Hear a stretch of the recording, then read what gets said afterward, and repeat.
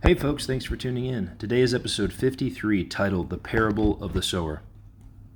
Today is a very important parable to understand. I'm sure some of you have heard of parables before, but just to clarify, they're simple stories used to illustrate a moral or spiritual lesson. It seems when you read these parables that there were heavenly principles Jesus was trying to teach through earthly comparisons. And Jesus actually explains the purpose of parables in Matthew chapter 13, verse 10 and 11. He tells us that parables are given to teach us the mysteries of heaven. Parables are very important because they point us to one of the ways that we're supposed to interpret Scripture. There are 4 ways total to interpret Scripture according to hermeneutics. They teach New Testament interpretation. Hebrew's a little bit different. That's a little more complicated. We can talk about that another time. But Greek hermeneutics is an excellent way to interpret Scripture and understand it. It's taught at colleges, so scholars learn this. Let's go over what those 4 ways are. The first is literal, the second is moral, the third is allegorical, or allegory, and the fourth is anagogical, or anagogy. Let's do a quick example of all 4 just to put things into perspective. So an example of a literal interpretation would be Jesus walking on water. An example of a moral interpretation would be, blessed are the merciful, they shall receive mercy. So there's a moral lesson in there. An example of allegory would be the parable the parable that we're going to go over today, which is the parable of the sower. When we extract the meaning of that, we have allegory. The fourth and final one, which is a little bit more difficult, the root word is anagogy. It's a Greek word. And what that basically means is it's something in Scripture that has a profound or deep impact on us, and it drives us to be more diligent and take action to be a disciple of Christ or grow as a disciple of Christ. So what the word anagogy actually means is to climb or ascend upward. And in the Christian context, that means ascending upward towards Christ or growing in holiness towards God. That would be anagogy. So when we read something in Scripture and it drives action, that's an example of anagogy. To fully understand this parable, I thought it was important to go through those 4 interpretations and kind of decipher, at least have that in the back of your mind while we're going over this parable. Let's go ahead and touch on the Scripture. The parable of the sower is in Matthew chapter 13, verse 3 through 8. And Jesus spoke many things to them in parables, saying, Behold, a sower went out to sow, and as he sowed, some seed fell by the wayside, and the birds came and devoured them. Some fell on stony places where they did not have much earth, and they immediately sprang up because they had no depth of earth. But when the sun was up, they were scorched, and because they had no root, they withered away. And some fell among thorns, and the thorns sprang up and choked them. But others fell on good ground and yielded a crop, some 100fold, some 60, some 30. He who has ears to hear, let him hear. So some questions that I had when I was going through that, I understand the premise, right? When you read through a parable, you kind of gather the lesson, okay, be fruitful for the Lord. But there's more to it than that. Like, what does the sower represent? What are the seeds exactly? What's the wayside? What's the stony places? What are the roots? What are the thorns? And what is the good ground? And we should really try to assign meaning to each one and break them down, because each one represents something. So what was Christ exactly trying to tell us? And if you read further in Matthew chapter 13, Jesus actually tells us an interpretation of the parable of the sower. Matthew chapter 13, verse 19 through 23 says, When anyone hears the word of the kingdom and does not understand it, then the wicked one comes and snatches away what has sown in his heart. This is he who receives seeds by the wayside. But he who received the seed on stony places, this is he who hears the word and immediately receives it with joy. Yet he has no root in himself, but endures only for a little while. For when tribulation or persecution arises because of the word, immediately he stumbles. Now he who receives seed among the thorns is he who hears the word, and the cares of this world and the deceitfulness of riches choke the word, and he becomes unfruitful. But he who receives seed on good ground is he who hears the word and understands it, who indeed bears fruit and produces some hundredfold, some 60, some 30. So understanding is an important part of being a Christian. So when you hear the word, you have to understand it. And so that's why Peter warns us that there shouldn't be any private interpretation of Scripture, that we actually have to rely on the apostles and the early church fathers to really get a firm grasp on the meaning of the text. And Peter even goes on to say that there are people who read the very difficult things that Paul writes about, and they twist it to their own destruction through ignorance. So we have to be very careful that understanding Scripture it's just as important as every other element of being a Christian. Believing is important because that's your rebirth. Taking action, being obedient, loving Jesus Christ back the way we're supposed to, all of that requires a firm understanding of Scripture. Now, what we should do, let's break down this parable and go through it with a fine-tooth comb. So there are two types of sowers. You've got God, which is the Father, the Son, and the Holy Spirit. They are the sower of seeds of truth, the gospel and the word. They're the ones, obviously, God's the author of salvation. So he's the one who's sowing these seeds of truth. The enemy, whose name is not worth mentioning, is the sower of weeds. So he puts the snares, the distractions, all of those things in the thorns, the thistles, all of that in the way to choke out the seeds of truth that the Lord is grooming or growing or investing in, drawing to the Father through Christ, etc., however you want to look at that.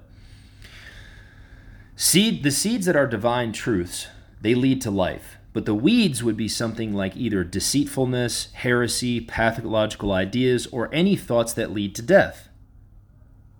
The different types of ground represents the heart, mind, and soul of a person. So it could be how open-minded they've been to biblical principles or heavenly principles.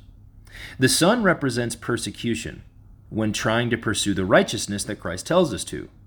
And if you read the gospel properly, Jesus tells us it is he who endures till the end that will be saved. It's he who endures that will be saved. So that's the future, right? Judgment day isn't here. Christ hasn't returned yet. So none of us know if we're saved yet. And that's something that is taught incorrectly in certain circles. And I'm just going to leave it at that.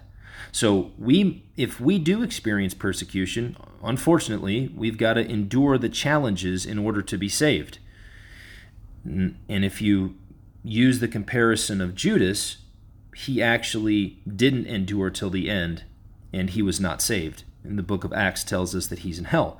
So if an apostle can go to hell when he believed and trained under Jesus Christ because he turned away and gave up and never repented, whereas Peter came back and repented, all of those things matter in the face of persecution. So this is where Scripture ties into other Scripture. When we're talking about persecution and repentance, we've got to look at other aspects of Scripture. Let's keep going. The thorns represent the snares of the world that can choke us out and bring death. So placing monetary things above Christ, placing alcohol, food, these other things that can easily take the place of God's, where it can become a focal point of our life rather than Christ. Those are all things, they're snares, they're thorns, they're thistles that can choke us out and bring death. They're distractions.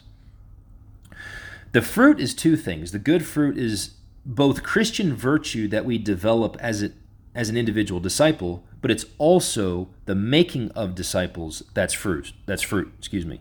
So Christ actually calls us to develop both Christian virtue, enduring persecution, making disciples, carrying our cross, denying ourselves. All those things are part of being a Christian. So it's not about cherry picking one verse and calling it quits. You have to take the totality of the Gospels into consideration and use Scripture to interpret Scripture. Now, another thing that I like to do is I like to read what the early church fathers say, because there was 1,000 years of Christianity there was no breaks in the faith. Nobody had broken away yet. So we should really pay attention to the early church commentary. So I want to go over one today that talks about the parable of the sower. The following information was taken from a commentary by Theophylact of Ohrid, who was an Orthodox archbishop and biblical commentator. And this is what he says about the parable of the sower. 3/4 of the seeds perished, and only 1/4 were saved. For few are they who are saved. At the end, Christ speaks of the good ground. thus giving us hope for repentance. For although a man be rocky ground by the wayside or among the thorns, it is possible for him to become good ground. Not all people accept the word and bear fruit equally. Perhaps 100-fold is someone who attained perfect self-denial. Perhaps 60-fold is a monk dwelling in a monastic community who yields fruitfully, and perhaps 30-fold is someone who has chosen marriage and diligently practices virtues as much as he is able. See the goodness of God. He accepts everyone who achieves great things, moderate things, and small things. So he captured, Theophylact of Ord captured an excellent analogy. So there's understanding tied to repentance. And so if you remember the end of the verses, Jesus was talking about understanding it, understanding the word. And Theophylact talks about repentance as the thing that converts, well, through the power of Christ, of course, through the help of the Holy Spirit, but it's repentance that transitions someone from rocky ground or the wayside into being good soil. And so you have to fully understand what repentance is to understand what it means to understand Scripture. Okay? So repentance is to update our mind, feel contrition about our sin, and to make an amendment to our life. So if we are, let's say, caught in some snares, some thorns, some thistles, or our ground is rocky, or we've sprung up and persecution has roasted us like the sun, the key there is to pray for the intercession of the Holy Spirit and to repent. You have to update your mind. Okay, so what did I do that didn't work? What are my weak points? How can I get stronger? What does the Bible say? How am I sinning? How can I turn away from sin? All of these things will help deepen and enrich your Christian virtues. And so that's what our focus should be. Every mistake is an opportunity for a lesson. Every breath we breathe is an opportunity for repentance. So we have to seek the truth, the divine seeds, but not as a falsehood or a heresy that's been misrepresented in 2023. Let's go back to the roots. Let's get the original commentaries, the original manuscripts, and let's try to be diligent disciples of Christ. So as you can see, it takes quite a bit of time to fully unpack parables. Parables are deep truths that help us fully understand what Jesus expects of us. Now, being a Christian is not merely believing, but it's also taking action. James, the brother of Christ, and the reason I'm telling you this action part is because that's the fruit. The fruit is action.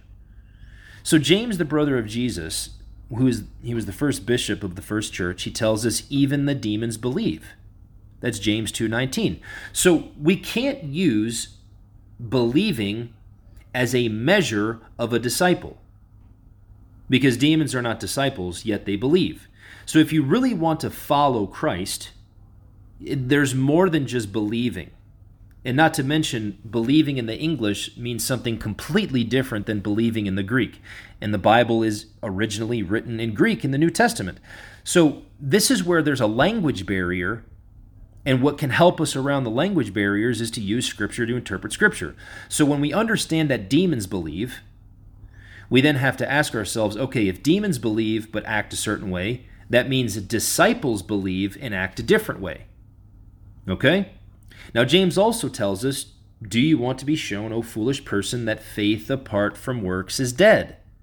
That's James 2:20. So what he's saying is, if your faith doesn't bring about action, which is fruit, or works, if you aren't doing stuff to labor for the Lord's harvest, it's dead.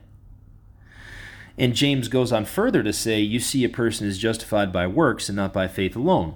And so this is how we know Martin Luther's faith alone, which is one of his solas, sola fide, I believe is what it is.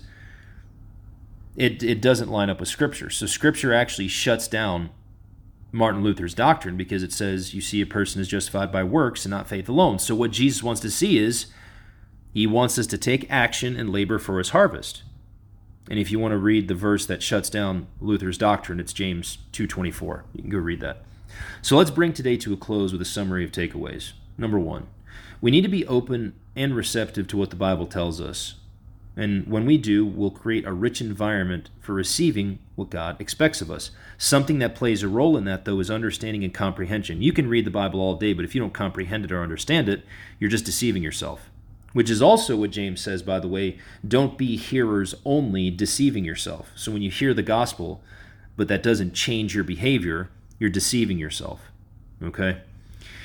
So number 2, we need to stand firm during persecution. Remember, Jesus says in the Gospels, it's he who endures till the end that will be saved. And he was saying that within the context of persecution. Summary 3, we need to be watchful of the snares of worldliness and secularism. So we shouldn't stand with one foot in the gospel and one foot in the world. Okay, so like if you're letting your children listen to trash music, if you are letting them watch trash television, if you're putting garbage in their mind, then you're not really living a Christian life. And that's a very difficult thing to understand, but if you're not protecting the fidelity of your children's souls with everything in your power, then we're not being as watchful as we should. And number 4, this is another difficult thing, and Theophylact mentioned this, not everyone will be saved. Not everyone will be saved. And so we really need to be diligent to understand and comprehend what Christ expects of us. And I'll tell you, there's an event in Scripture that's the most crystal clear answer to what's the criteria for salvation. There was a rich man who asked Jesus Christ directly, what must I do to inherit life or eternal life? And Jesus says, if you wish to enter life, then keep the commandments. So one of the most important things that we can do as a gesture of faith in Jesus Christ is to obey the 10 commandments. So we got to understand and comprehend what Scripture expects of us. It's so important. The last thing is we need to labor for the Lord's harvest and be fruitful, both in personal virtue and making disciples. So our individual virtue as a disciple needs to be developed. That's one form of fruit. That would be like a monk, right? Developing personal virtue. And then another virtue would be making disciples. Another form of fruit would be making disciples. So the Lord wants us to labor, right? If he's the true vine, the grapes are the fruit. So let's develop the fruit of virtue and the fruit of making disciples. All right? That's all we have for today, folks. I hope everyone has a great day. Fight the good fight. God bless.